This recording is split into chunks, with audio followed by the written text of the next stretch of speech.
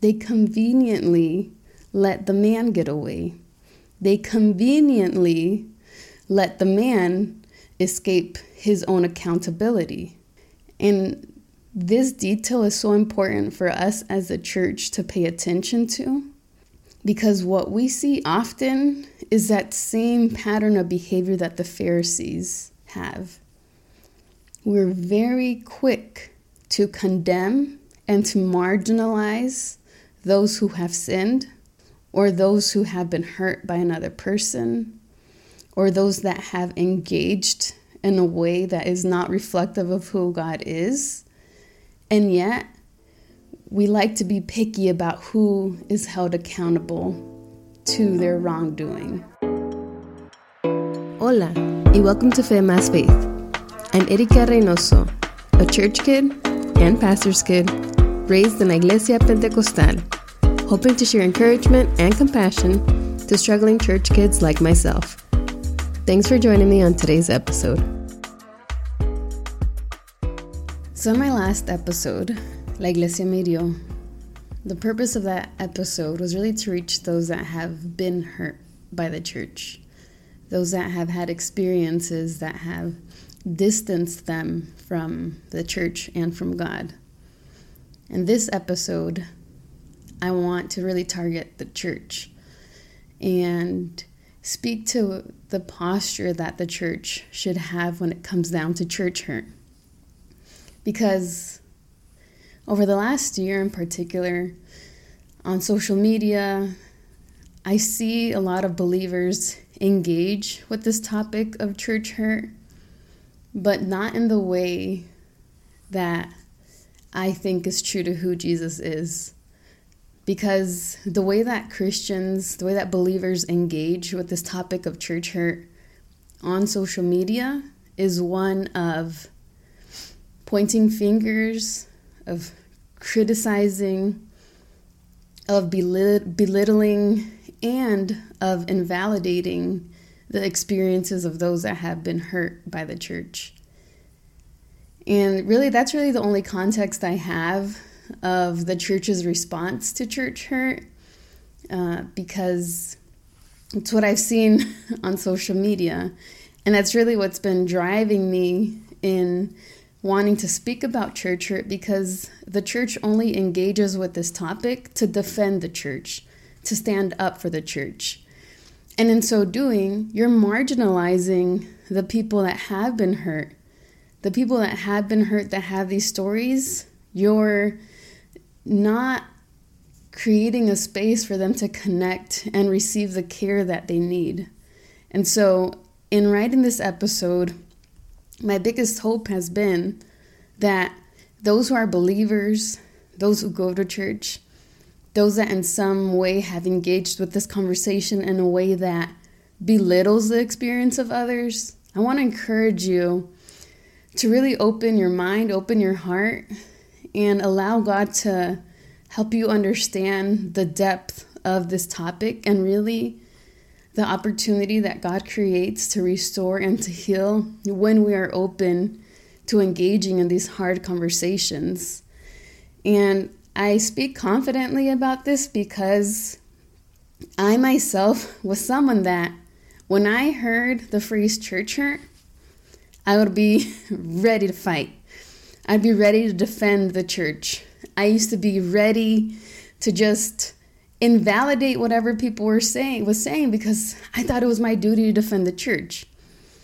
And really, as I have taken the time to understand why that was the response that I would have, what I came to understand was, since becoming a Christian, I started going to church since I was 5 years old.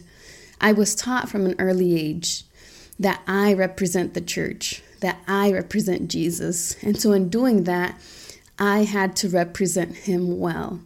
I couldn't allow my behaviors and my actions to misrepresent Jesus. And so I felt that weight of representing the church well. And then when I became a PK, it only got stronger when not only was I representing Jesus and the church, I was representing my dad's ministry. And so I did everything to represent the church well. And as I've grown older, I look back and I think something that God has revealed was also that as a teenager and a young adult, as I pursued really being this perfect image of a Christian, there was this perfectionism. And in that perfectionism, I saw how much fear there was within me. Because, yeah, I did hear this message on this side. Hey, you need to represent Jesus well. You are the church. You need to be an image of God. And then on this other end, you know what I also saw? I saw that when leaders in the church, worship leaders, pastors, and just any, other church members, I saw that when they, fell in some kind of sin that looked like a big fall to the church. And there's this phrase that se cayó de la gracia or se descarrió, or any kind of shortcoming that we saw in these believers. What I saw growing up was that the church's response was not empathetic. It was not compassionate. It was not loving. Because when I saw church leaders fall, what I saw was chisme and críticas, gossip and criticism. And I saw this at a young age as an adolescent. And so what did my adolescent brain do? It registered everything that I was seeing and really unlocked a new fear. It unlocked this fear that if I mess up, I'm not going to get compassion. I'm not going to get love. What I'm going to get is criticism and judgment and condemnation. And so throughout these years where I have said, oh, I'm representing Jesus, I'm representing the church, underneath that, there was this fear and there was this perfectionism driving that behavior. This fear that if I mess up, not only am I misrepresenting Jesus, I'm also going to get backlash from the people who I share with. And so, I'm sharing all this because I want you to understand that when I stood up and defended the church and said, when people said the church hurt me, my response would be, don't blame the church for what a couple people did. What was going on behind the scenes in my brain was this self-righteousness of, I'm doing what I need to do to be a good image of God. And I felt this self-righteousness of, how dare you come for the church when I saw what I was doing, the work that I was doing to represent Jesus and the church well. And so I would get so defensive because of my self-righteousness. I was doing everything well. But on the other end, this sense of fear that I didn't want to be seen as a person messing up because I knew the response that I would get when I did fall. And so as God has helped me understand this, what he has shown me is that we get so defensive. Christians get so defensive about things like talking about church hurt. And if there's anything that we see in the Bible is that defensiveness is not a fruit of the Spirit. In fact, defensiveness and getting ready to fight when it comes down to things like this, in reality, it challenges and contradicts the fruit of the Spirit and some of the teachings that Jesus gave us. And I think it's important for us to understand that when we're getting defensive about something as a church, we need to pay attention. Why are we getting defensive? Because a lot of people like to call it, what's that word in Spanish? Like a holy anger, right? A lot of people like to say that. I'm going to remember about it in a second. I'm going to be like, dang, why can't I remember it? But we say no, it's a holy anger, right? But is it? Or is it really just self-righteousness that we're calling holy? Or is it really just our own fears and perfectionism coming out to defend and protect ourselves? And I say that because that is what I have lived. And so let's just begin as a church first by checking our defensiveness. Check our defensiveness. Why do we get defensive? And allow God to help us understand and get to the deeper parts of that defensiveness so that we can be free of it. Because when we serve a God that can fight battles and win them, why do we stand up to defend something when God is our defender? So first, let's check our defensiveness as a church when it comes down to topics that unsettle us. But second, I think it's important. The church is really great at preaching unity, right? The church needs to be unified. But what we see is that the church maintains unity in the good, but when something bad happens, all of a sudden, they're not a part of the church, or all of a sudden, we become unaffiliated with those who messed up or those who did wrong. And I think that's something that as a church we need to learn from, because who would we be as believers if Jesus was like that? Who would we be if Jesus was unified with the church, but the moment we mess up, he's like, you're not mine. Can you imagine? I would be nowhere. I wouldn't be here.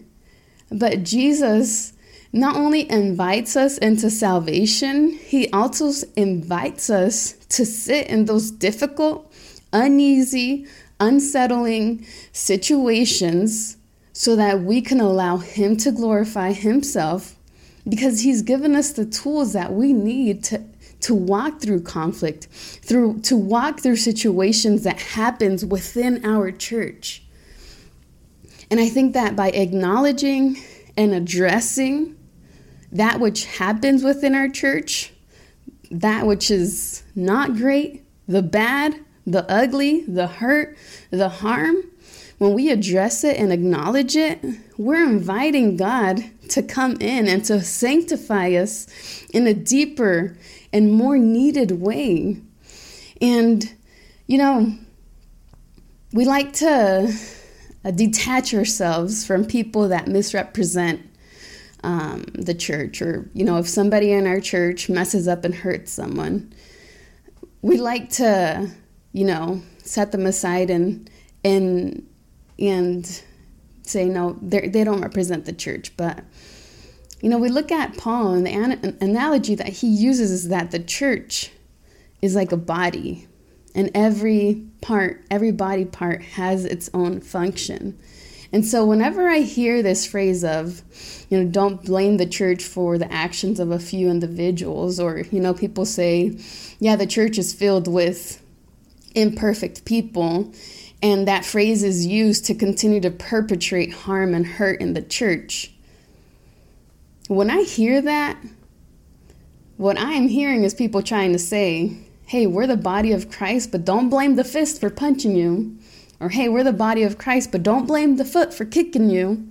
At one time I remember hearing this little kid say, hey, he punched someone, right? And when I asked him, what'd you do? He's like, he ran into my fist. I'm just like, what?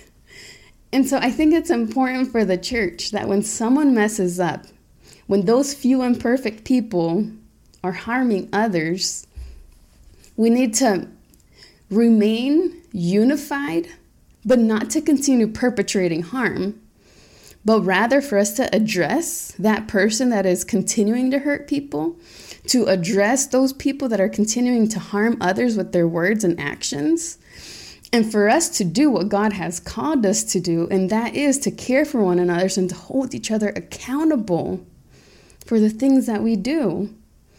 And I think we can remain unified as a church in the good and in the bad when we learn how to repent, repair, and restore the harm that is done. When we develop healthy conflict resolution within the church. I think it saddens me. I live in Charlotte, North Carolina, and at every corner you're going to see a church that's just getting started, or a new church here, in particular, entre los Latinos, right? There's 1 million Latino churches in Charlotte. And something that I have asked myself is, I wonder how many of those churches were planted or were open because there was some kind of conflict that wasn't resolved in another church, and then, so they decided to just leave, right? As a church, if we continue to not resolve conflict in a way that honors God, we're going to continue to see these patterns of harm and hurt. And we're going to continue to distance people from the church. And I think first we need to learn how to hold the perpetrators of harm accountable to their actions. There is forgiveness for them and there is restoration, but there's also accountability. And two, we need to care for the people who have been harmed. And so when we hold those two tensions together, we're able to really reflect what Jesus wants for his people. And I know that if you've ever led a church service, I've done it myself, but one of the phrases that is most often quoted when people are leading church services, porque donde hay dos o tres reunidos, allí está él. Wherever there are two or three united, God is there, right? And it's always quoted, right? We're going to worship together because where two or three are together, God is there. And one day I got curious. I was like, what is the context of this Bible verse? Because it's always used in church services to encourage worship. But I went back and I looked, and Jesus said this in the context of what to do when you're resolving conflict.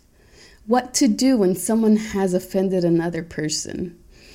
And on one end, I was like, we've taken that Bible verse so out of context. Yes, it's still true. God is there, right? But when you look at it in the context that it's in, I think it empowers me as a Christian to believe that God is not afraid of conflict. In fact, in the midst of it, he is there because he wants to find peace and he wants to resolve it. And so I'm going to read it for you, just so you understand what Jesus called us to do when someone has hurt another. This is Matthew 18:15-20. If another believer sins against you, go privately and point out the offense. If the other person listens and confesses it, you have won that person back. But if you are unsuccessful, take one or two others with you and go back again, so that everything you say may be confirmed by 2 or 3 witnesses. If the person still refuses to listen, take your case to the church. Then if he or she won't accept the church's decision, treat that person as a pagan or a corrupt tax collector. I tell you the truth, whatever you forbid on earth will be forbidden in heaven, and whatever you permit on earth will be permitted in heaven. I also tell you this, if 2 of you agree here on earth concerning anything you ask, my Father in heaven will do it for you. For where 2 or 3 gather together as my followers, I am there among them. So when we look at the context of that phrase that's always taken out of context, in reality, what Jesus was inviting us to do was to engage with the person that has sinned against you and give them an opportunity to confess their sin and to repent and to restore what was done. And if not, if it wasn't done privately, you had to go with 2 or 3 other people, right? And if that person still didn't repent, then on a community level, that person had to be addressed. So there was a sequence to what to do when someone sinned against you. And for me as a believer, I read that and it gives me hope. It gives me hope to know that Jesus had already thought about the conflict that was going to happen in our lives now as believers. And he gave us the tools necessary to resolve conflict. And so when we believe that, and we truly accept that Jesus has called us not to brush conflict under the rug, but to really address it and face it and find ways to repair harm and to restore what has been broken. He is there to glorify himself in our lives and in our churches. And so as a church, if we want to be unified in the face of conflict, in the face of difficult situations, we need to understand what Jesus is calling us to do in the midst of that conflict. Otherwise, if you feel like conflict is a threat to you as a Christian or a threat to you as a church, I want to invite you to read Matthew 18 and understand that Jesus knew that conflict was going to be something that we encountered because we are human and we do mess up. But he's equipped us with what we need to be able to reflect his character even in those nasty situations. Okay, so as a church, let's stay unified. Let's not just say, don't blame 2 or 3 people for, don't blame the church for something that 2 or 3 people have done. No, as a church, we need to say, it is true. Within our church, there are people that are hurting, and let's hold them accountable to their actions, and let's care for the people that have been hurt, because Jesus has already equipped us to do that. And in so doing, I think that is really what God wants to do to continue to sanctify us. Now, the next thing I feel like the church, the posture that the church should have is something that Paul said in Romans 12, and that is to cry with those who cry. Llorad con los que lloran. It's a very small phrase, but I think the church needs to understand that when Paul said to cry with those who cry, that doesn't come with prerequisites. Coming from a culture where if you're crying, you're told to stop, or if you're angry, you're told to stop, in a culture where emotions are often not welcomed or not dealt with in a healthy way.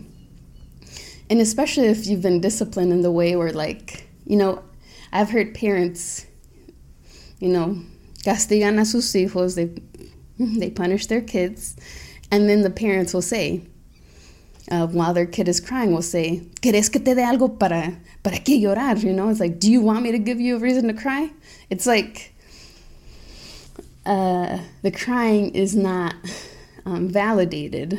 And I think we sometimes unconsciously bring this into our walk with God as a church, where we want to see if the reason why somebody crying is really worth it, right? Is it really a valid reason for them to be crying? Is it really worth you to cry about this? Or is the reason why you're crying, is that really what happened? And that's where gaslighting begins to happen, right? And I think that Paul, he didn't say, check first that it's a worthy cause for you to be crying so that you can cry with your brother and sister. No, he didn't say that. He said, cry with those who are crying. And I think when we have this posture, what that does to us as believers, it allows us to connect with those that are hurting.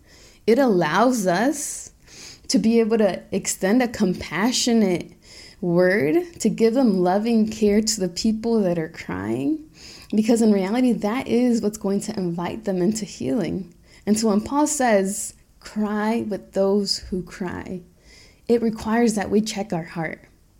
Are we being defensive? Is our intention to correct somebody? Is our intention to get somebody to just stop crying? Because what Paul invites us to do is to cry with them. Cry with them. And what we often see is when somebody says, hey, the church hurt me, and they're hurt, believers, instead of crying with them, instead of, really suffering with them, what they do is you need to roll up your sleeves and get back in it. Oh, no, you can't be doing that. Oh, don't think about it that way. Oh, don't. And just, there is no sense of crying with those who are crying. And I think Jesus shows us an excellent example of this. It's one of the most popular verses and the shortest verses in Spanish. Juan 11:35, Jesús lloró. Jesus wept.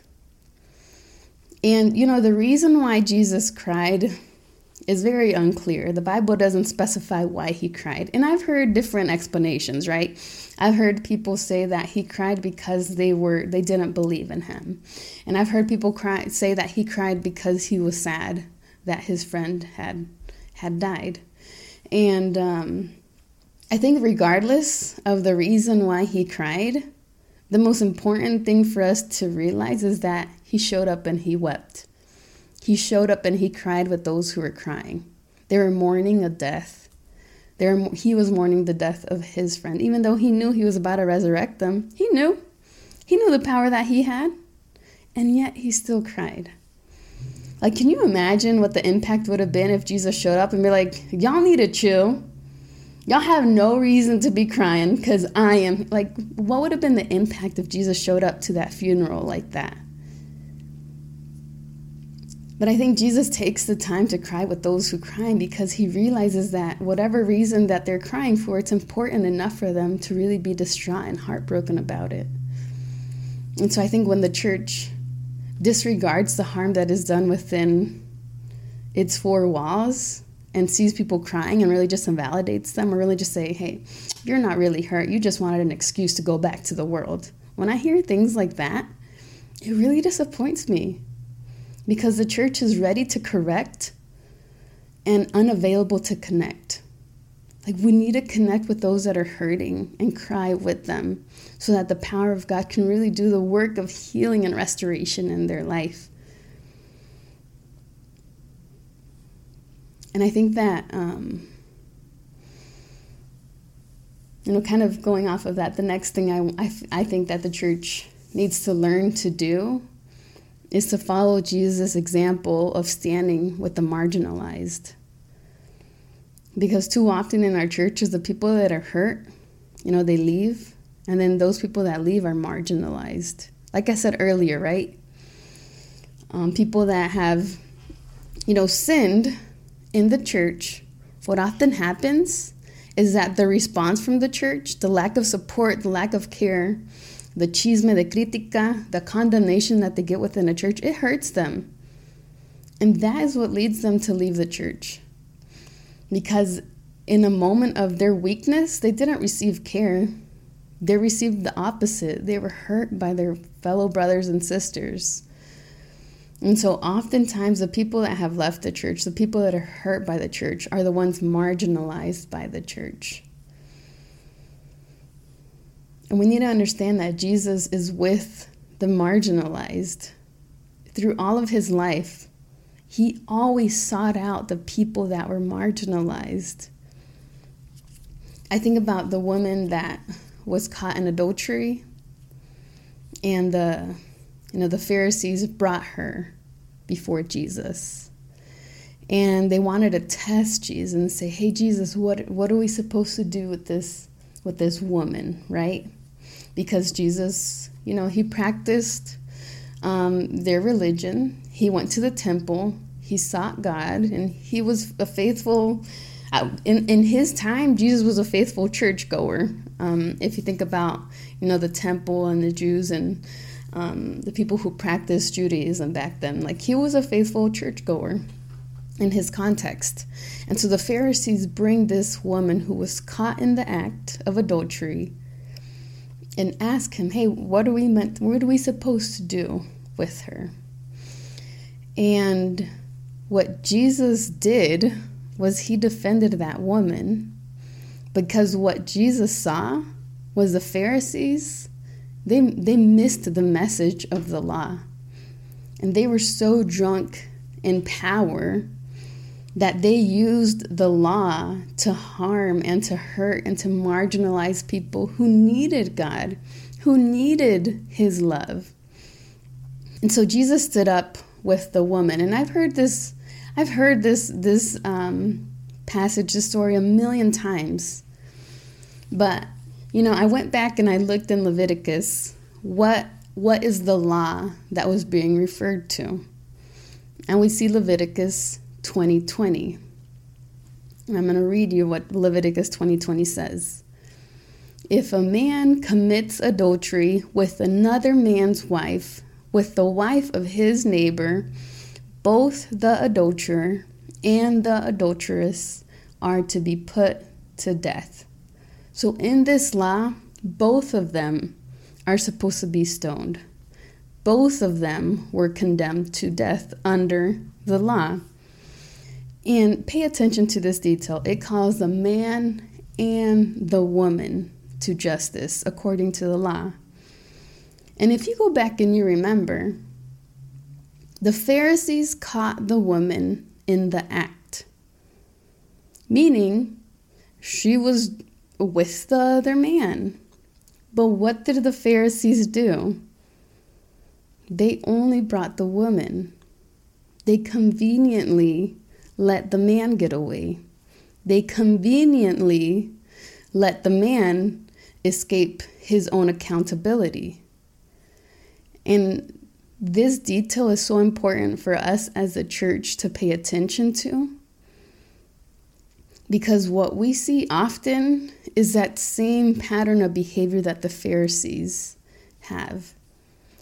We're very quick to condemn and to marginalize those who have sinned, or those who have been hurt by another person, or those that have engaged in a way that is not reflective of who God is. And yet, we like to be picky about who is held accountable to their wrongdoing. And this is important for us as the church to recognize, is that Jesus, he cared for that woman and he was with her because she was marginalized by the church of his day. And for us as a church, what that calls us to do is that when we are in these situations where there are people that are harming others, there are people that are sinning, we cannot conveniently have some people receive their accountability and others to get away with it. Because that's really what I'm seeing in churches.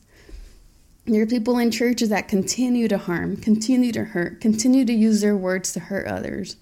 And people are living because of that one person, and that one person is not held accountable.